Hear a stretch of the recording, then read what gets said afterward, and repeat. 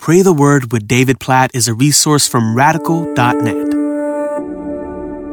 Nehemiah chapter 13, verses 17 and 18. Then I confronted the nobles of Judah and said to them, "What is this evil thing that you are doing, profaning the Sabbath day? Did not your fathers act in this way? And did not our God bring all this disaster on us and on this city? Now you are bringing more wrath on Israel by profaning the Sabbath."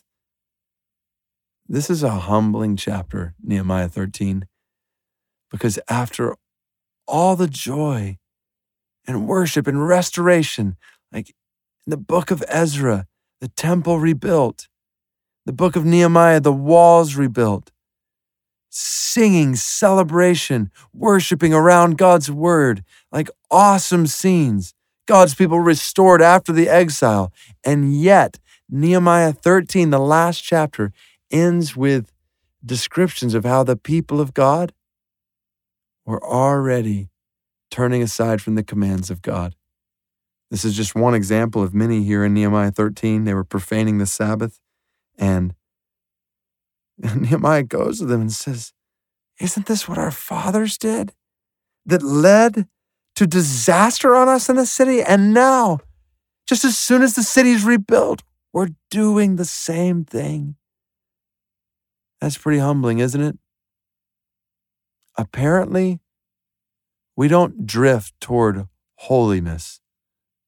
We drift towards sinfulness, which means we must be vigilant if we are going to be holy.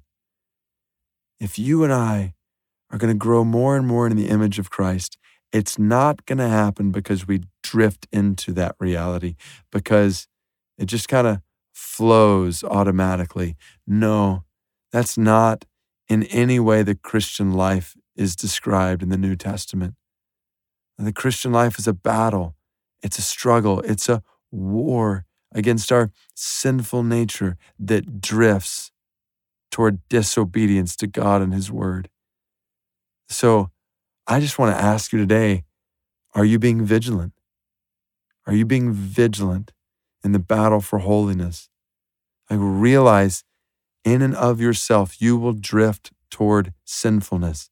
You need the Spirit of God and the help of God to move toward holiness. So God, we pray for your help in this. God, we know our hearts are prone to wander. We sing it in that song, prone to wander. Lord, we feel it, prone to leave the God we love. Even after we sin against you, we ask for your forgiveness, we see our sin, we see the consequences of our sin, we receive forgiveness of our sin, we're still prone to go back to that sin. God, help us, we pray. We need your help. Please make us holy. Make me holy. Make us holy. And help us to be diligent in the pursuit of holiness. A grace-driven effort. We pray knowing we can't win this battle in the flesh. We need your Spirit. We need your grace to help us. But God, we know that doesn't mean we just sit idly by, that your grace empowers us to work and to work hard, to hide your word in our heart, to walk in step with your Spirit, to think thoughts that bring glory to you, to desire that which brings honor to your name, to speak in ways that glorify you and honor others, to love and serve others, to not seek our own selfish gain, to live according to your word and your ways for the accomplishment of your purposes. God, please make us holy. Make us holy. Oh God, we long for the day when we will be with you, free from sin. So help us to work with vigilance by your grace for holiness, more and more and more until that day. In Jesus' name we pray. Amen.